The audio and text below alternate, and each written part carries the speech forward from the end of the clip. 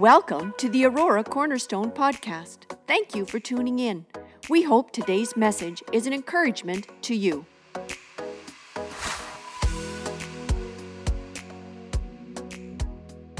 We are going to have scripture reading this morning, and I have a couple of volunteers. And so I'm going to invite them to come. We're going to be reading, so I invite you to go to your devices or Bibles and turn with me to Revelation chapter 4. We're going to go to Revelation chapter 5, and we're going to read a number of verses there. We're going to talk. We're right in there, following John to the heart of Jesus. Revelation chapter 4, Revelation chapter 5. And thank you for coming. They're right here. Revelation 4, 1-11. Sure. After this I looked, and there before me was a door standing open in heaven. And the voice I had first heard speaking to me like a trumpet said, "Come up here, and I will show you what must take place after this." At once I was in the Spirit, and there before me was a throne in heaven with someone sitting on it. And the one who sat there had the appearance of jasper and ruby. A rainbow that shone like an emerald encircled the throne. Surrounding the throne were 24 other thrones, and seated on them were 24 elders. They were dressed in white and had crowns of gold on their heads. From the throne came flashes of lightning, rumblings, and peals of thunder. In front of the throne 7 lamps were blazing. These are the 7 spirits of God. Also, in front of the throne there was what looked like a sea of glass, clear as crystal. In the center around the throne were 4 living creatures, and they were covered with eyes in front and in back. The first living creature was like a lion. The second was like an ox. The third had a face like a man. The fourth was like a flying eagle. Each of the 4 living creatures had 6 wings and was covered with eyes all around, even under its wings. Day and night they never stopped saying, "Holy, holy, holy is the Lord God Almighty, who was and is to come." Whenever the living creatures give glory, honor, and thanks to him who sits on the throne and who lives forever and ever, the 24 elders fall down before him who sits on the throne, and worship him who lives forever and ever. They lay their crowns before the throne and say, "You are worthy, our Lord and God, to receive glory and honor and power, for you created all things, and by your will they were created and have their being." Revelation 5, 1-14. And then I saw on the right hand of him who sat on the throne a scroll and sealed with 7 seals. And I saw a mighty angel proclaiming in a loud voice, "Who is worthy to break the seals and open the scroll?" But no one in heaven or on earth or under the earth could open the scroll or even look inside it.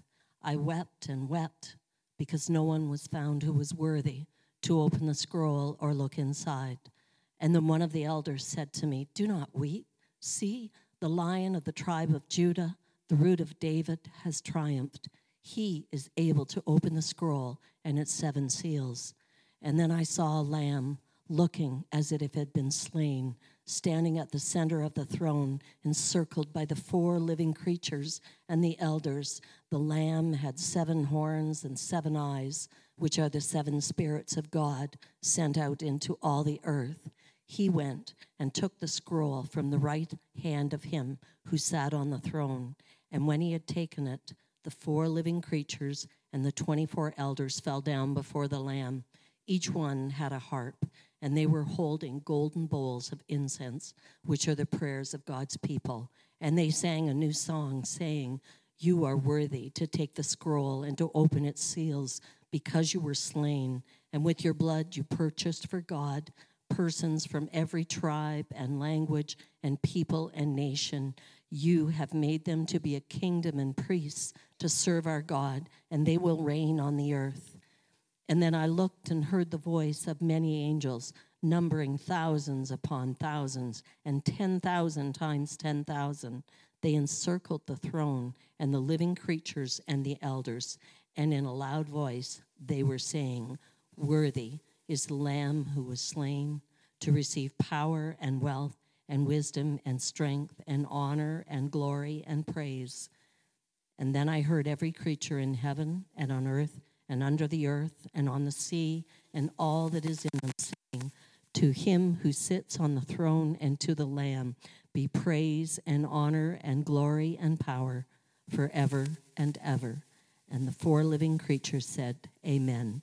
And the elders fell down and worshiped.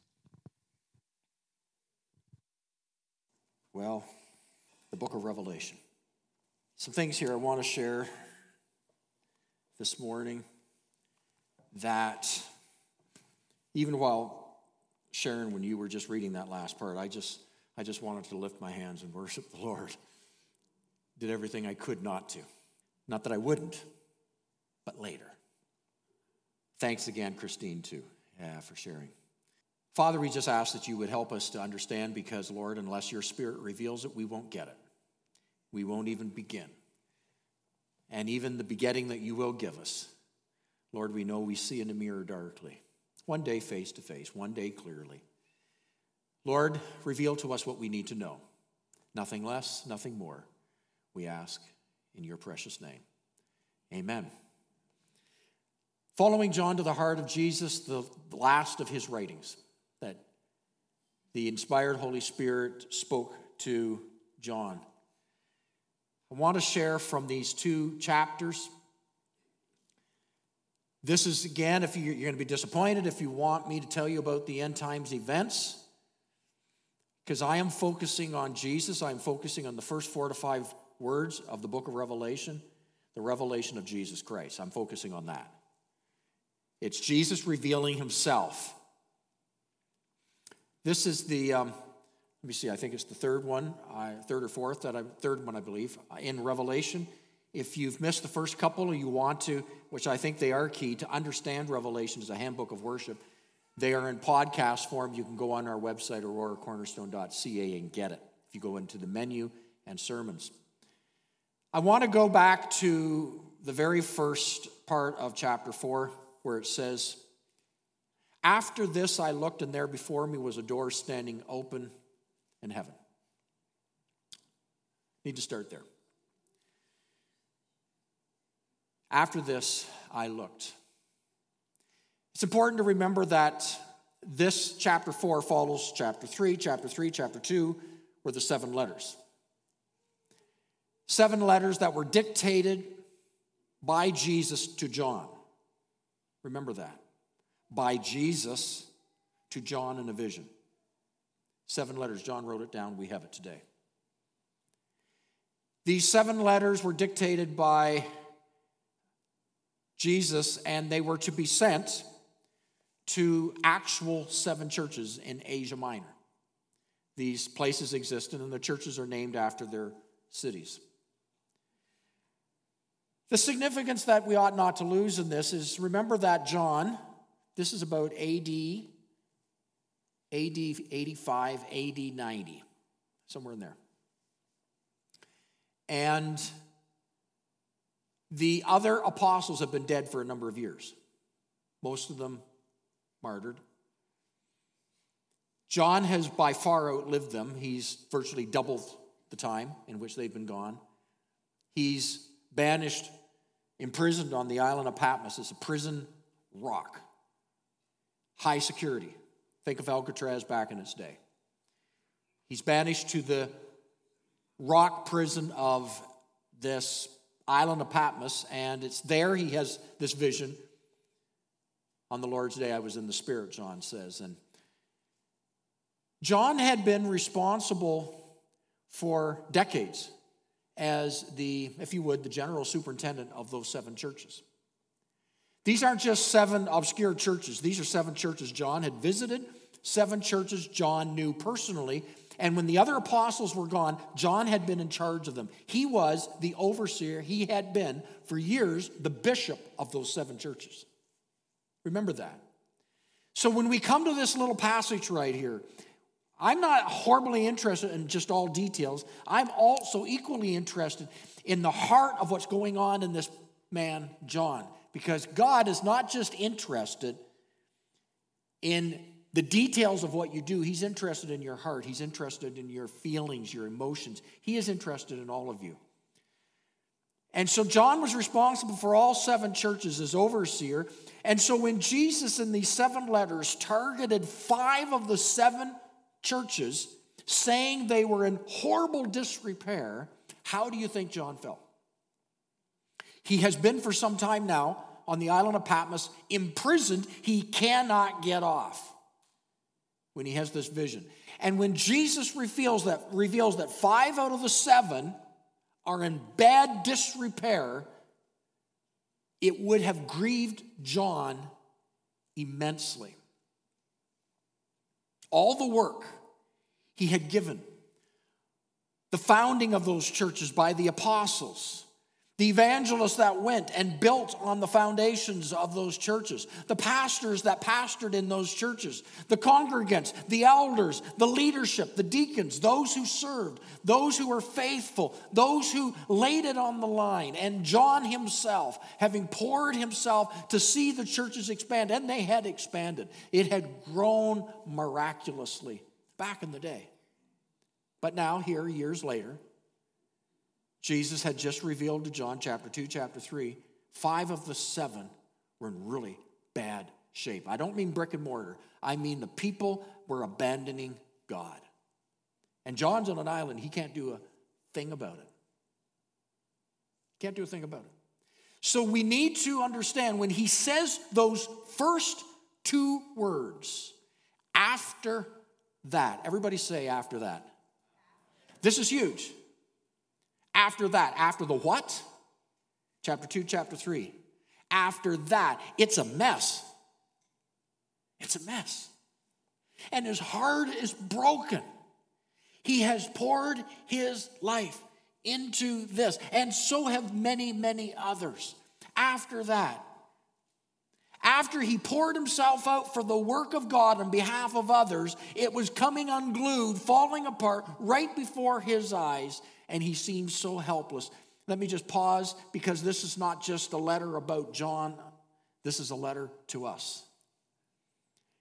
That it really speaks to us that we have an after that, where you have poured yourself out to maybe a ministry, where you've given yourself, you have been faithful, you've prayed, you have served, you have time and time again given of yourself, and then there comes a moment where it's like, and after that, you look back and you're going, it seems like it's just all unglued.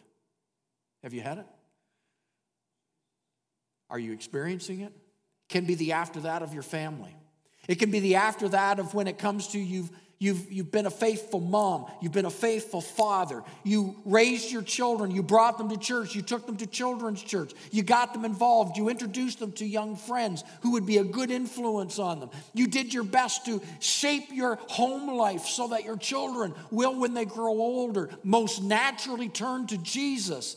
And some did. Maybe all of your children did. Maybe you poured yourself in, you gave of yourself. There was many things you could have done, you didn't do for the sake of your kids, your family. But your kids grew up, they went into high school, they went into college, they went into university, they began their careers, they got a friend, they got some friends, they began to turn another direction. And you're experiencing it after that. Like John, you feel helpless. He looks back and it's like, what am I to do? I can't go and fix these churches. And to be honest, if he thought he could, he couldn't anyway. Many of these are beyond human intervention. You maybe had an after that on your marriage. Your marriage, you married a man who was a man of God. You married a woman who was a woman of God. And then they turned away from God. And you have an after that. What do you do with your after that? You see, those 2 words, we slip over them, but don't slip over them. John couldn't slip over them. After that, what? Chapter 2, chapter 3. After all this comes unglued and you feel helpless. Because I'm going to hazard a guess, many of us here this morning have after that's. We're living in some after that's. After that. What do you do when you're in the after that? You know, when I have after that's because I do too. They're not just moments in time. They seem to never end. Sometimes the after that's just keep getting deeper. There's a song I will often sit at the keys or the guitar and it's an old song, I will often I just begin to sing this. I speak to myself. Some of you may know it. I'm not going to sing it, but when your enemies assail and your heart begins to fail, don't forget that God in heaven answers prayer. He will make a way for you. He will lead you safely through. So anybody know it? Take your burdens to the Lord and leave it there. And leave it there, leave it there.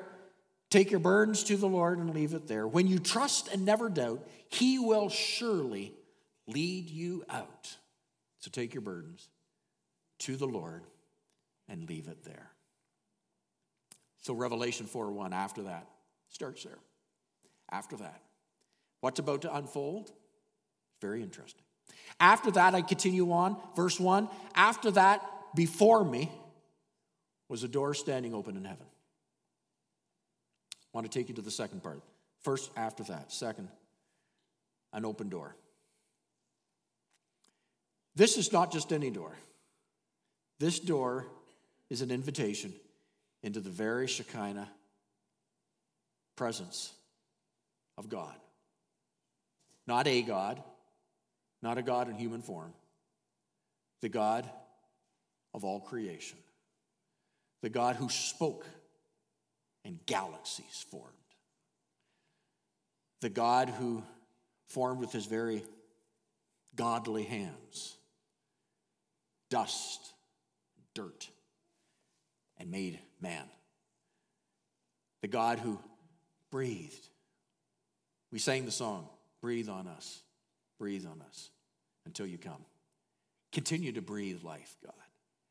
That's the God. He says here, and after that I looked, and before me was a door standing open in heaven.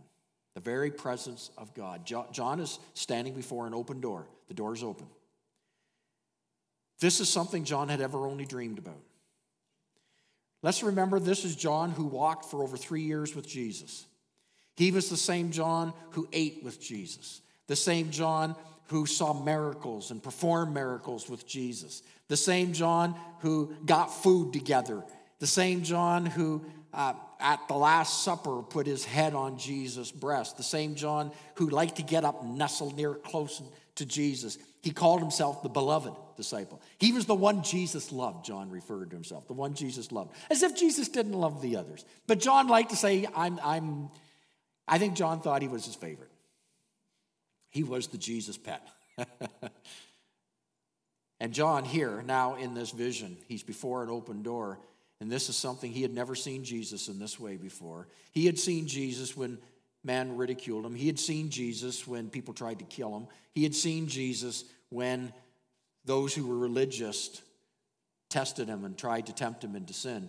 He had seen Jesus in all of that. He had seen Jesus be arrested. He had seen Jesus go to the cross. He had seen Jesus be spit on, his beard pulled, the crown put into his head. He had seen the blood flow from Jesus. He had been there.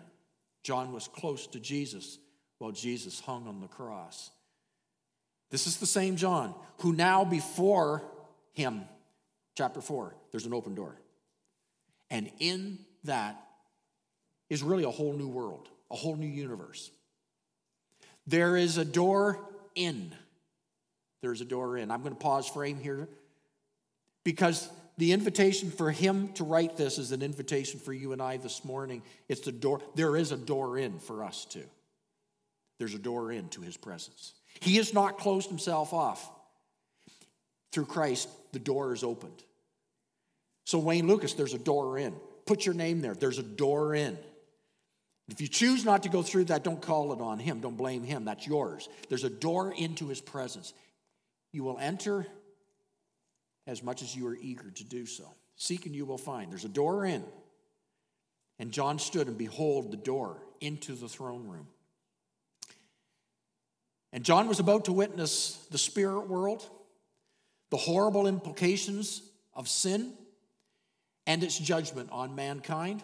John was about to witness over 6,000 years, the years have not yet finished. He witnesses over 6,000 years worth of judgment about to take place. He's about to witness. It is horrific in every regard. And he is about to witness the triumph of Christ. He's going to witness both ends of the spectrum of his emotions here. The horribleness, the consequence of sin, and its judgment now. And the glory of what the reward looks like, forever lasting to everlasting. And so there is John. I guess maybe the point maybe for us today is whatever you face, whatever is before you, God is opening a door. It's a door of opportunity for you and I to enter his presence. Praise God. So chapter 4, verse 1. After this, I looked, and there before me, I want to pause those two words, there before me. I need to stop. There before me. The King James says, behold. NIV says, there before me. Two words. Verse 2, at once I was in the Spirit, and here it is again, and there before me, the same one, the Greek language.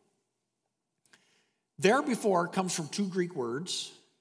The Greek words, more better translated, is to see. Now, it doesn't really flow well in our English language, is always the challenge. After this, I looked, and to see. Didn't really make a whole lot of sense. King James, to behold.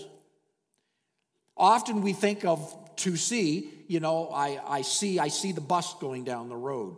I saw the guy on TV, he was wearing a blue suit and red tie.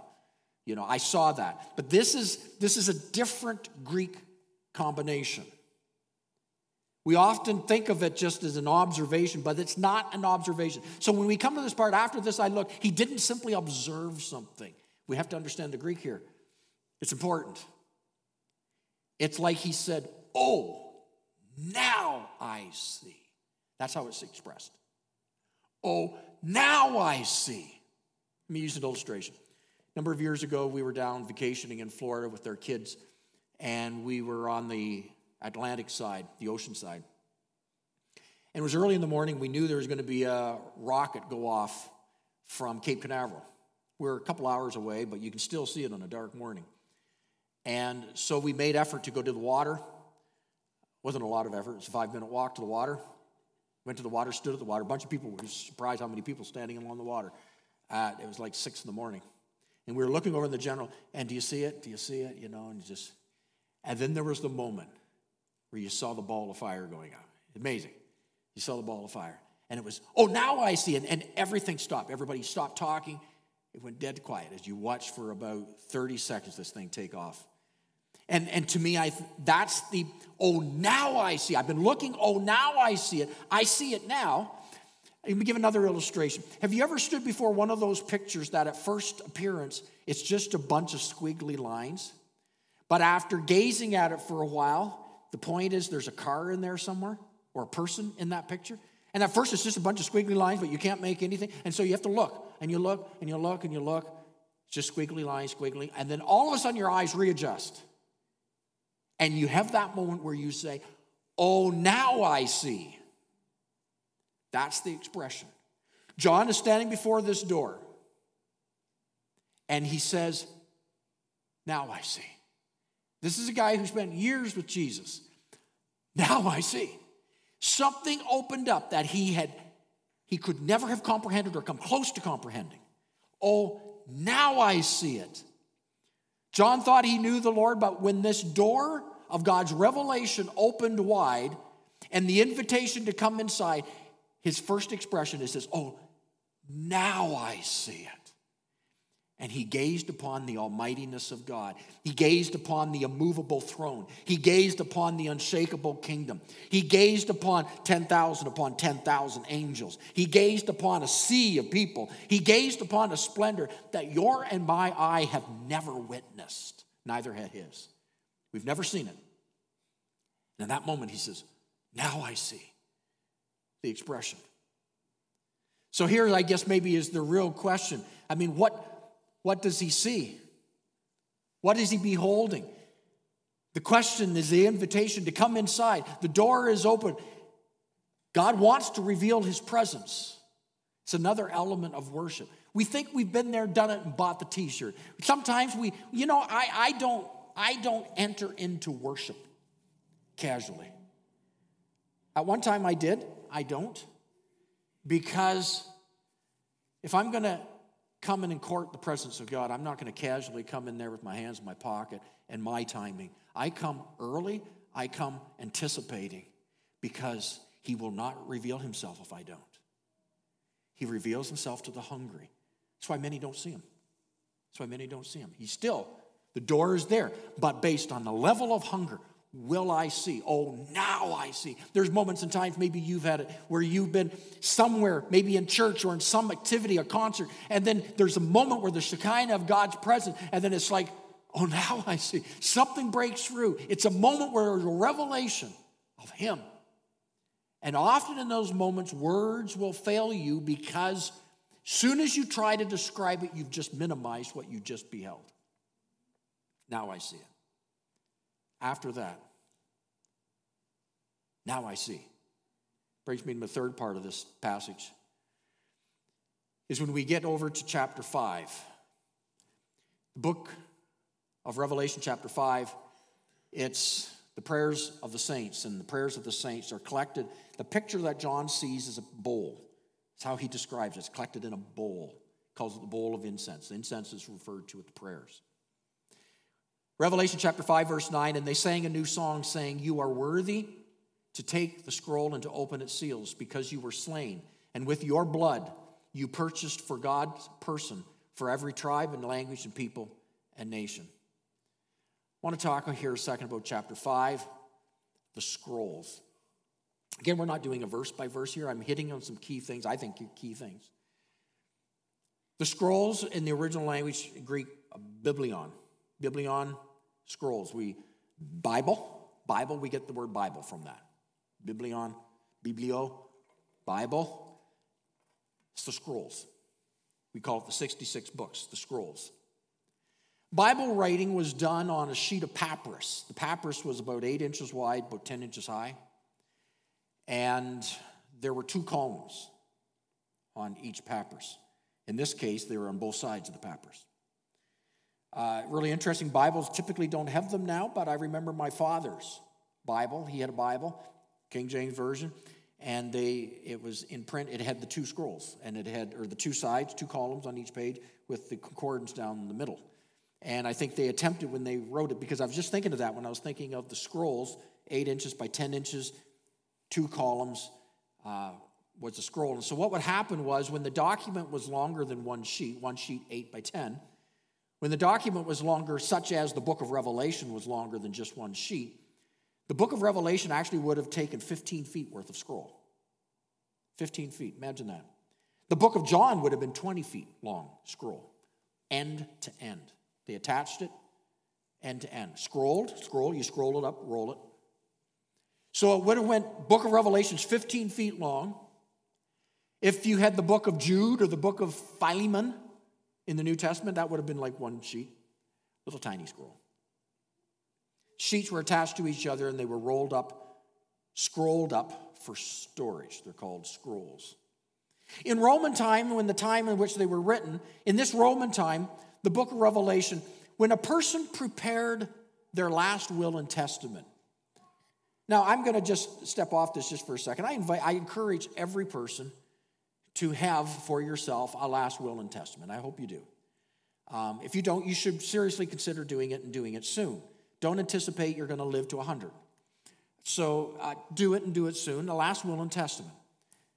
I think it is important. I think it's a good steward of what God has given you, so that it can be managed well. So anyway, back to this. A scroll, the purpose of the book of Revelation, starting at chapter 4, chapter 5, through to chapter 18, is the last will and testament. That's what it is. It's a last will and testament. It's God's will. And so, because he unrolled the scroll, and I'm going to explain why we come to this conclusion. The will done back at that time, Roman times, when you prepared your will, It required 7 witnesses. This is people of affluence. People of affluence, it would require, when you prepared your will, 7 witnesses to attest to your will, and each witness needed to sign the will. How they signed it, they didn't get a pen or or quill and sign it. No, they signed it with a seal. So they had some object that would sign it. 7 witnesses, 7 seals. So it was a last will. So this is a last will. So when you talk about the unrolling of the seals, it's the unrolling of a will. It's God's will. And there are 7 seals. That was common. 7. If you were back then, you wouldn't have thought twice of this. 7 seals. There would require 7 witnesses. Now today, typically it's 2 witnesses. My will has 2 witnesses to it. Then 7 witnesses. Wax would be poured on the place where it was sealed, and then the witness would sign the place where the seal was, attesting that they witnessed the will. So when a person died back then, and a will was to be executed, the seals could only be broken by the original witnesses. You had to go find them. If they were dead, you had to find the one who was bequeathed behind them. Only they could open the seals. You following with me here? You're going to understand the seals a bit better. So a person died. It required the witnesses to come back and to break their own seal to open, so you could find out what was in the will. Otherwise, the will remains closed, and nobody benefits from that. There's no closure as long as that will remains closed. So after the person's death, 7 witnesses got back, and one after the other, you open it up, and then the scroll would be on, and then you would read the will and last testament. Revelation chapter 5, this is one of those scrolls. This is one of those scrolls. This scroll here unfolds. The whole of everything that's in the scroll happens between chapter 5 to chapter 18 of the book of Revelation. It's the judgment of God. I remember years ago somebody telling me this, and I've never forgotten. I've told it probably 100 times since. That when we have our actions, you know how we say to our children, every action, every behavior has a consequence? We try to tell our children, so if you have good behavior, there'll be good consequences. You have bad behavior, bad consequence. We try to tell them that. That is good teaching, really good teaching. But here's the problem when it comes to our faith. Because sometimes when we have bad behavior, as a matter of fact, most of the time, when we sin against God, it's like nothing happens. It's like there's no consequence. I can sin. At first, we thought he was going to, blast us. But it didn't happen. And we sin again, it didn't happen. Sin again. And then after a while, we begin to believe that there are no consequences for our actions. Here was what was told me. Never confuse delayed judgment with dismissed judgment. Don't believe it's dismissed. It's merely delayed. Because God says, I am merciful, not willing that any should perish right now. Grace means he pulls it back. He's the just judge. He can do whatever he wants. But he is still the judge, and he will still have justice. So whatever you think has been unjust, it has justice. Don't mistake delayed judgment with dismissed judgment. And so people live lives as if it's dismissed. It's not dismissed. It's coming. It's delayed. It's delayed. If you doubt this, begin to read from 1st and 2nd Kings, 1st and 2nd Chronicles. You will read the story of the rise and fall of evil and good, evil and good, evil and good, and then it gets to the end, and even though there's good and good, they try to do good, God says, there's too much been accumulated. Justice, judgment is coming. And no matter what they did, judgment had to come. And we come to the point in Revelation where in the last will, there comes a point where judgment is met out because grace, the era that you and I are living in right now, November the 6th, 2022, we are living in an era of grace, the dispensation of God's grace. It will come to an end. Predicted it as every other prediction has come true. It will come to an end. And then judgment, Now understand, this is not retaliatory judgment. Retaliatory judgment means I'm going to get you, for vengeance is mine. Now, the Lord did say vengeance, but he means judgment is mine. We often look at judgment like I'm going to get even with you. God never gets even. God never gets even. It's retributive judgment. In other words, if you play with fire, you will what? You'll get burned. So if you sin, you will be judged. It's the consequence. It's not God trying to get even with you. And so sometimes we've grown up like, God's going to get you. And I never do that. Never do that. Because you make God as an unrighteous judge. He is a righteous judge. But when God's going to get you, then we look at him as a judge is waiting for you to slip up so he can smack you. But he doesn't do that. He waits. His mercy waits, and he waits, and he beckons you. He puts people into your path. He brings you into the church. He gives you the word. He does so much to call you back. That's the God we serve. Never mistake it. And when we do that other stuff, we just malign who he is. That's not my God. That's not the God of the Bible. So, we have the last will. And from chapter 5 to chapter 18 is all the judgments. All the judgments. And it's locked up in a scroll. Here's the problem. Chapter 5, it's locked up in a scroll. It's locked up in a scroll. And at the end of the judgment is eternal life and life evermore. It's heaven. It's all the things he begin to describe, chapter 19, chapter 20, chapter 21, chapter 22. We sang about it, the Spirit and the bride. That's chapter 21 and chapter 22 of Revelation. So I wanted us to do 2 or 3 weeks worth of it. We'll do it again next week. Chapter 21, chapter 22, where it's just a glorious thing. But we can't get there if we don't have the judgment from chapter 5 to chapter 18. Judgment has to happen first. And here's the problem. It's all sealed up in the last will and testament, and no one is worthy to break the seal. And until the seal is broken, you can't get to the end. You're locked into hell here on earth. You're locked in to the repeating cycles that you and I have watched, and yet the days to come have watched. And so there's the problem that John was experiencing. As John looks at this, he comes to chapter 5, verse 1. Then I saw on the right hand of him who sat on the throne a scroll with writing on both sides and sealed with 7 seals. Remember? It's a testament. It's a will. And I saw a mighty angel proclaiming in a loud voice. Here's the angel. Who is worthy to break the seals and open the scroll? That's the question of the day. Who is worthy? Who's worthy?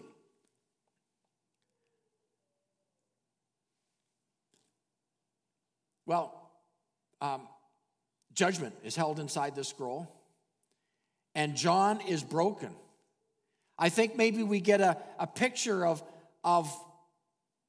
the pain of John as he looks at this, and he realizes that there cannot be fulfillment if nobody is worthy to open the scrolls. It's held. Do you get the picture also? It's in the right hand of God. God continues to hold. I saw something else in this too. It's held in the right hand of God. Let's realize that the worst of the curse has been restrained because it's still in his right hand. Because if we truly got what we deserved, we wouldn't be here. Isaiah the prophet says, hills melt like wax in the presence of the Lord. Guess what would happen to flesh and blood? He still holds it in his right hand. The picture of he's holding it. And John, there's a sense of absolute horror knowing that has to be unscrolled. But the 7 seals keep it scrolled and nobody's worthy because God's the one who wrote it. And at the same time, he realizes, God still has it in his hand. God still controls the script. I want to just pause again because that brings comfort to me. Whatever I face, whatever I go through, let us remember God still holds your script. But what you thought was the worst was not the worst. What you thought was hell and there couldn't get worse than that, it's not true. God still holds. He still holds your future. You know the expression, the game's not over till the game's over. And it's not over yet. He still holds that. The picture here is him holding it at the right hand.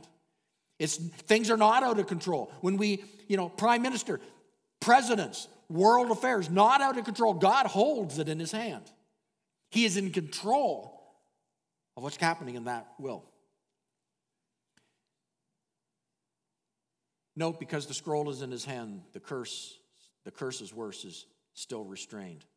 The horror breaking out in the book of Revelation could have happened long ago. God is still restraining it. So why such concern? Why such pain? Well, it's lest the scroll remain sealed. Verse 3 and 4, no one in heaven or on earth or under the earth could open the scroll or even look inside it. And John says, I wept and wept because no one was found worthy. Do you get the impression John had an idea what was inside that scroll? He knew it was inside. Otherwise, why would he weep? He knew inside that scroll the implications that there can be no rest, there can be no peace, there can be no life without tears, no life without death. Curse could not be lifted. The curse would remain as long as that scroll and the seals remain unbroken. And so when the cry went out, no one in heaven, no one on earth, no one under the earth could open the scroll or even look inside. And John just burst out and he writes it down. I burst out and I began to weep and I wept and I wept and I wept. He was undone because he knew that if the scroll could not be unsealed, this would remain. Yet if the scroll could be unsealed, all this would be different. For until that could happen, hell will continue to have its way. Brings me to my last point. The Lamb of God is worthy. Verse 5, do not weep. See, the Lion of the tribe of Judah, the Root of David, has triumphed. He is able to open the scroll and its 7 seals. Did you see how Jesus is described? He's described as the Lion of the tribe of Judah. He is that has come to break what oppresses. He has come that which we have never known before. Jesus alone breaks the seal. And then John sees something else, although not the same, similar. He says, and now I see something, verse 6. I see a lamb. So he starts verse 5. I see the lion. Then verse 6, I see a lamb looking as if it had been slain, standing in the center of the throne. Literally translated, a lamb bearing the marks of recent slaughter. That's how John describes it. A lamb bearing the marks of recent slaughter. John, remember, had last seen Jesus in person decades before. But when he walked through that door into the presence of God in his Shekinah glory, he stepped into eternity, into a portal outside of time that you and I are locked into. And he saw the Lamb's victory achieved through the sacrifice of the cross. Note what he said. I saw the Lamb looking as if it had been slain, standing in this. He saw the Lamb having been crucified and risen. The Lamb having been crucified and risen. He saw the Lamb's victory through the achievement of the sacrifice of the cross. And this brings me all the way back around to our beginning. Beloved, the cross of Christ breaks every curse. That's what John saw. The cross, I saw the Lamb, and he is worthy to open the scrolls. That's why 4 weeks ago we began to sing that song, Wanted It Taught. Daniel's been teaching it. He will in a few moments. Is he worthy? Is he worthy? We just sing that and we don't realize. Do you realize the pain and perplexity around that moment? Because if that doesn't happen, if those seals are not opened, if there's one not worthy, then we never get out of this mess. We're locked in forever and ever. But there is one worthy. John says, I saw him. He speaks of him. He saw a lamb bearing the marks of recent slaughter. He is worthy to open the scrolls. And then it opens. One after the other, he opens the scrolls. Jesus opens the scrolls. And yes, there's a lot of nasty going on. It's the judgment. Are we surprised? It's the judgment. But God is still in control for those who love him and who are called by his name. The cross of Christ has made it possible for the seals to be opened and the reinstatement of God's plan for our lives as if it was back at the beginning of the Garden of Eden. And because of the cross of Christ, our prayers are open. When we get to that next part, the bowls of prayers then flip open at this point. The bowls of all the prayers of millennials of prayers get released and God's judgment come into effect after the prayers are released. Verse 8 pictures the bowls of prayers of the saints, yours and mine included, in the millions and tens of millions and hundreds of millions of prayers, rising up before the throne of God. And in chapter 8, when you get to chapter 8, because these prayers become poured out, something begins to happen in response as part of God's ultimate judgment. I want to just read that last part. Chapter 5. In verse 8. And when he had taken it, the four elders, creatures, okay, these are the scrolls. We go back to where he says, who is worthy to break the scrolls? Verse 2. Who is worthy? No one in heaven or on earth, no one is worthy. Then in verse 5, we read, the Lion, the tribe of Judah, the root of David, has triumphed. He is able to open the scroll and its 7 seals. 6, then I saw a lamb looking as if it had been slain, standing at the center of the throne, encircling the 4 living creatures, the elders, the lamb, 7 horns, 7 eyes, 7 spirits, all sent to the earth. He went and took the scroll from the hand of him who sat on the throne, and when he had taken it, here we are, verse 8, the 4 living creatures, the 24 elders, fell down before the Lamb, each one with a harp, and they were holding a golden bowl full of incense. What's that? The prayers. All the prayers, cumulative. All the prayers. And they sang a new song. You are worthy to take the scroll and to open its seals, because you were slain, and with your blood you purchased for God persons from every tribe, language, and people and nation. You have made them to be a kingdom of priests to serve our God, and they will reign on the earth. Then I looked and heard the voice of many angels, numbering thousands upon thousands, 10,000 times 10,000s. They encircled the throne and the living creatures and the elders. I mean, John is beside himself at this point. And in a loud voice, you imagine that? In a loud voice, he hears them. Worthy is the Lamb, echoes through the chambers.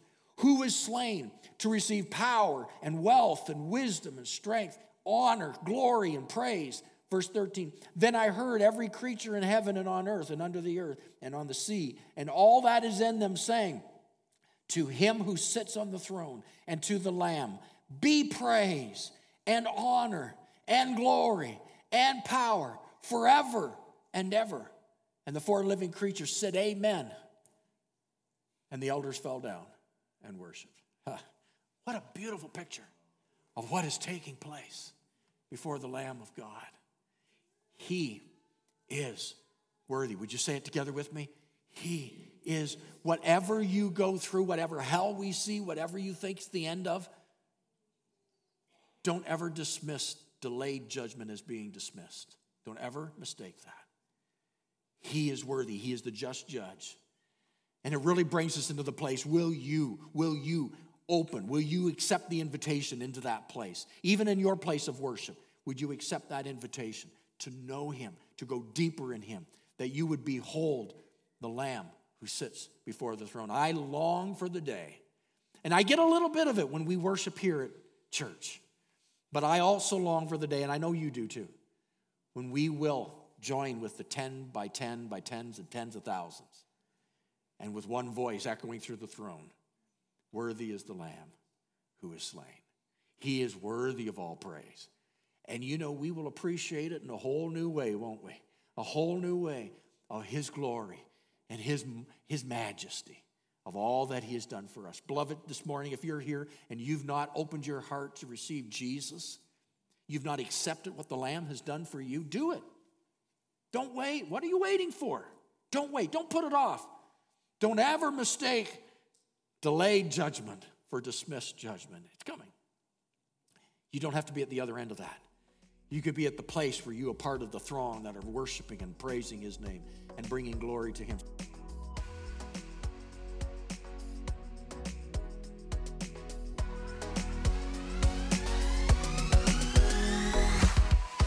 Thanks for listening to the Aurora Cornerstone podcast. Remember to subscribe. For more information about our church and our ministries, visit auroracornerstone.ca.